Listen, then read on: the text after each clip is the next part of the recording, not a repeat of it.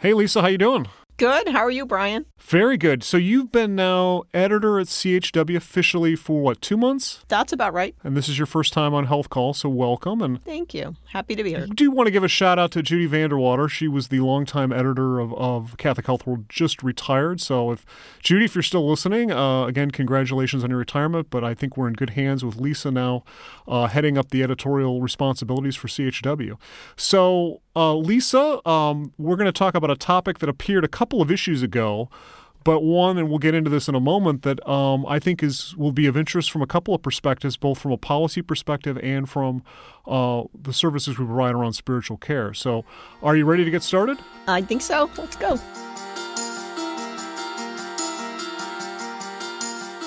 This is Health Calls, the podcast of the Catholic Health Association of the United States. I'm your host, Brian Reardon.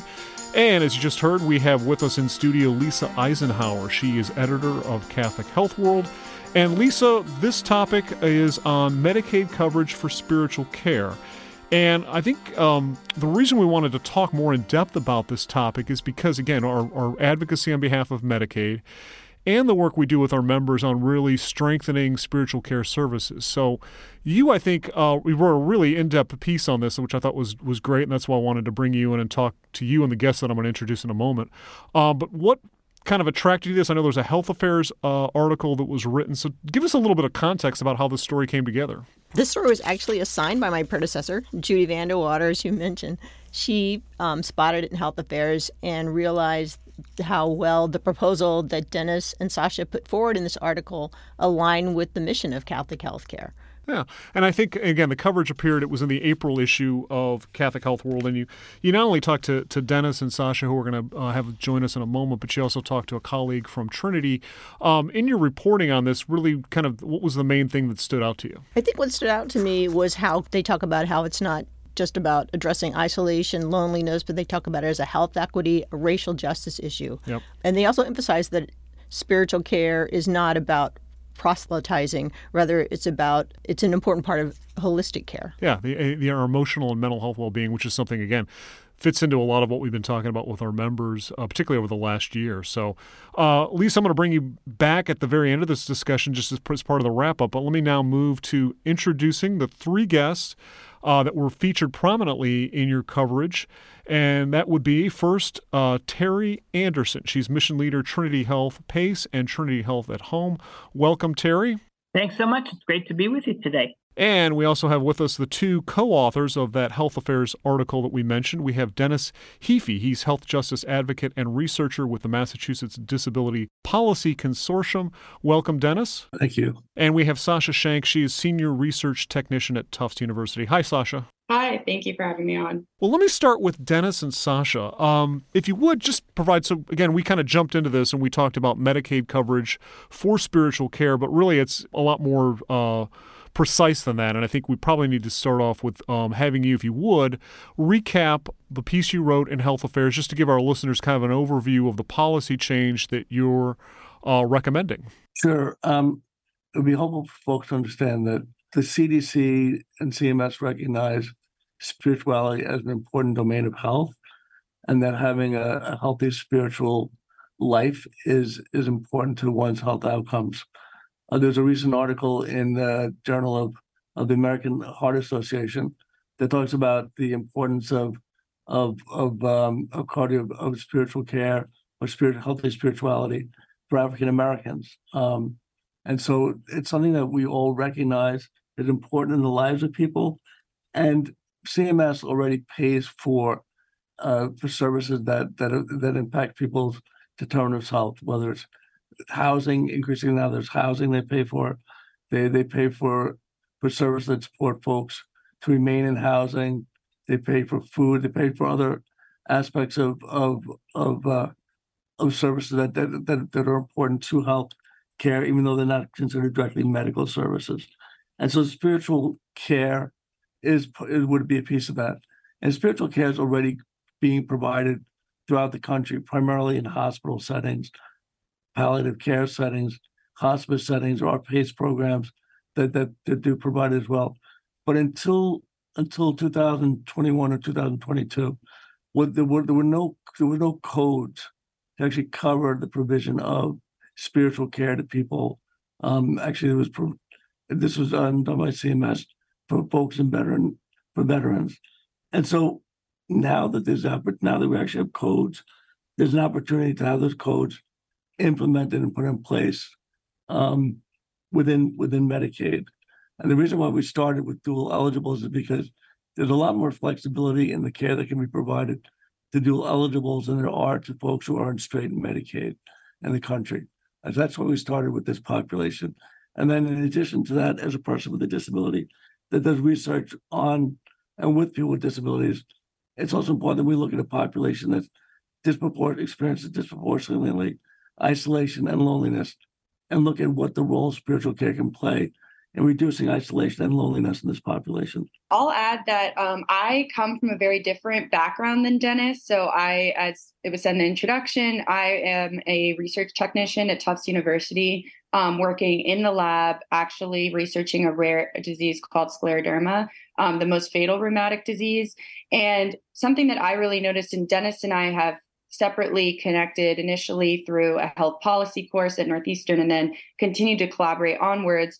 Something that I noticed actually in my research that also really highlighted the importance of a spiritual care aspect for healthcare is that in this disease that I study, scleroderma, due to its rareness, there's really not many community kind of places for people to connect. And without that spiritual aspect, especially due to how debilitating this disease can be for patients, many patients with scleroderma have actually independently formed scleroderma support groups all across the United States. And something that was extremely interesting to me, and when Dennis and I really connected about this, was that there's certainly a need there, and people are kind of informally creating those spaces that a spiritual care aspect in the health system could also provide. And there's sort of a vacuum there of connectivity, mutual support, speaking, outside of the medical context and more in a, spiritual, personal context that is not being provided for patients that I work with on a regular basis. And so they've created, this separate entity. And so I really do think that it represents that vacuum and also that need that's been shown, that people are creating these systems because there is a shortcoming in the medical system right now. Yeah. And so by having direct reimbursement for, again, dual eligible patients that are provided spiritual care services, Sasha, is the point that policy change could then increase the availability of spiritual care for these patients? Well, I think having the opportunity, I think, can give patients a chance to, within their medical context, include this spiritual care element. And this was only kind of one dimension that I'm sharing where I noticed that connectivity and reducing isolation and loneliness is so important for patients. But beyond that, for patients with disabilities, as Dennis was sharing, the spiritual aspect is sort of left behind, and you're left when you are in the medical system with, either needing to go outside of that or simply suffering with, increased rates of isolation, loneliness, and depression. Yeah, and as folks who deal with Medicaid know, or with Medicare, if it doesn't have a code, it's not paid for. Yep. And so when CMS finally okayed codes for services provided by chaplains to veterans, we saw that as an opportunity. Not that means that translates into payment necessarily, but it does translate into tracking of those services. And once those services begin to be tracked, and we can understand the level of service that are being provided, then there's opportunity to engage in conversation about payment for those services. And we know that there are programs in the community that already pay for and cover spiritual care, including PACE and other programs. And they have to do a lot of work. They have to do a lot of workarounds to actually pay for the care. So it's a lot through grants, a lot through bundle payments, just a lot of workarounds that are really unnecessary and make it difficult for health providers to deliver spiritual care through chaplaincy services in the community, as well as opposed to in a hospital setting. And so for us, we think there's a tremendous opportunity here to say, let's look at the duals population, and particularly folks who might be nursing home eligible or at high risk of institutionalization in general, and provide spiritual care and put codes in place so we can actually track the impact of spiritual care on the lives of these folks, and look at that impact over time, and pay for those services, because we know that spiritual care is important in the lives of people, and we know that the research is there's enough research that shows out there that having a healthy spirituality, that having spiritual interventions, having a spiritual practice actually improves people's health outcomes and their overall quality of life. And Sasha, if I could follow up on that, Terry, I do want to bring the conversation to you. You did mention in the article that by having those codes, there's some really valuable data that someone like you as a researcher could look at and be able to get a better sense of health outcomes and how spiritual care contributes to better outcomes. Oh, definitely. I mean, I think that, as Dennis stated, there is programs that exist, but I think what is lacking is a consistent infrastructure. And so, you could go into, there are, of course, so many different organizations, external, outside Medicaid or community-based organizations that are doing this work. But without the data, it's very hard to justify spending money on it, which of course is there's so many different resources that are competing for things that when you want to implement, a novel program, it's really important that you have that justification. And also, yes, coming from a research background, if you can really contextualize beyond, it's really important that you bring together all of these pieces to sort of, it's not just that you are seeking to have a more whole care team. It's that the knock-on effects of that can become measurable, of lower incidence of isolation, depression, fewer health disparities, reduction in health costs due to better health outcomes. And it's really important to be able to say those, that you have the data and the tracking that's backing that up. And so I think that that's a hugely important justification, as Dennis shared, to kind of make sure that the infrastructure that is tracking these things is very robust and thorough to ensure that long-term progress can be measured. And beyond that, I think it's important to say it's the right thing to do. No, definitely. That people are, and speak specifically with folks with disabilities, are really medicalized, don't necessarily view themselves as people, view themselves as patients, and lack meaning in life. And that lacking of meaning in life is something that healthcare providers can't give or necessarily give. They don't have the training, they don't have the skills, but that spiritual care providers can really support folks in their journeys to develop meaning in life and understand, their value and their purpose. And they do that because they're the only person on the care team that's totally confidential.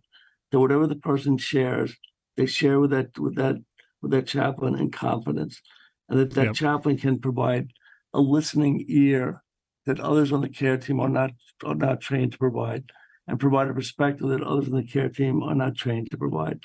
And so it's really it's the right thing to do. We're spending a lot of money on a variety of services, and this is one that we feel its time has come to implement. Perhaps piloting it through DSNPs or through PACE programs, but to find a way to provide these services is vitally important, because people, the data shows that people are isolated, they're lonely, they're lacking in meaning, And spiritual care is a way to address that unmet need. Yeah, and we heard from the Surgeon General just a couple of months ago about the Exactly. Epidemic of isolation and loneliness. Let me bring in Terry now. Terry Anderson is with Trinity. She works with the PACE and their Health at Home. So, Terry, I guess the question to you is, if you've heard Dennis and Sasha provide an overview of what they wrote in Health Affairs, you contributed to the article. From sort of an on-the-ground perspective, why would this policy change? Why is it so important from your perspective? No, thanks so much for inviting me to be part of the conversation. From the perspective of PACE, I think to the point that both Dennis and Sasha had mentioned, there's incredible value and I think a richness in terms of even being able to look at, if we could, HIPAA-protected ways, some of the data that's available already, looking, for example, at Trinity Health PACE nationally in our organization. I served as a chaplain for 10 years before becoming the mission leader nationally for our PACE programs.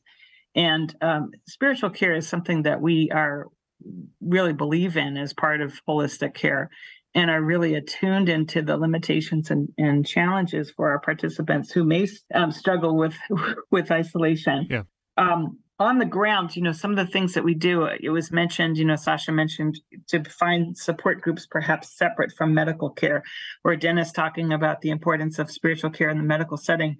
In PACE, our chaplains who are with our programs, and they are, trained chaplains, they have masters in theology or pastoral ministry or divinity. Additional units, we want all of our chaplains to be board certified.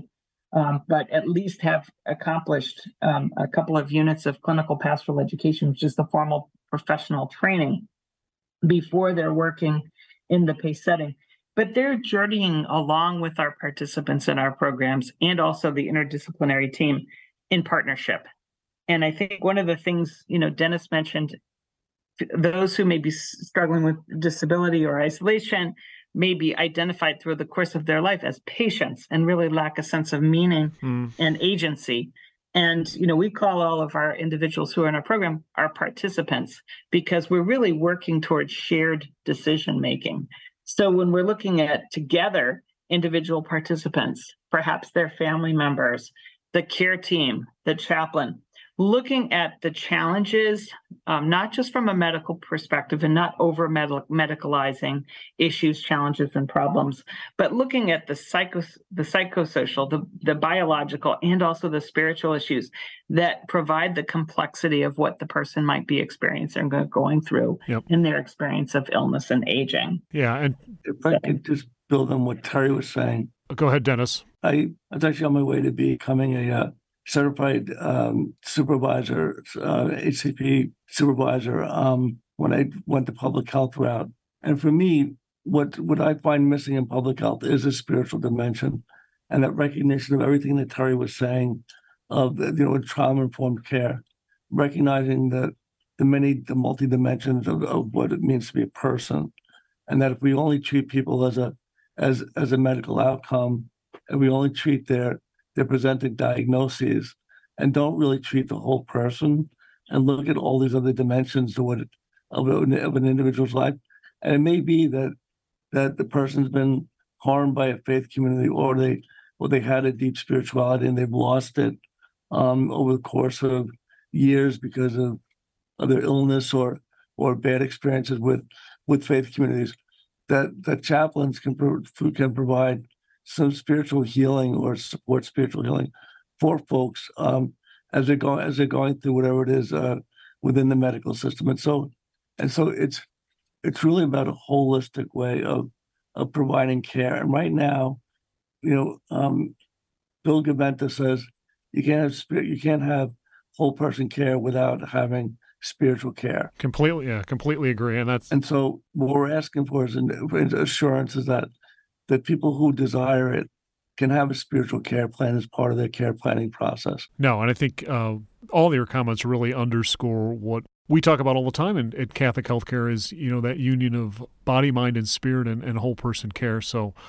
really good conversation. Before we wrap up, I do want to bring Lisa back in and see if she has any final thoughts or maybe a quick question for all of you. I wanted to say thanks very much to all the insight all three of you shared. And I guess my only comment was that you really started a rich conversation, and I hope it continues. I hope your article is widely read and that, it brings this issue to the forefront and brings about change.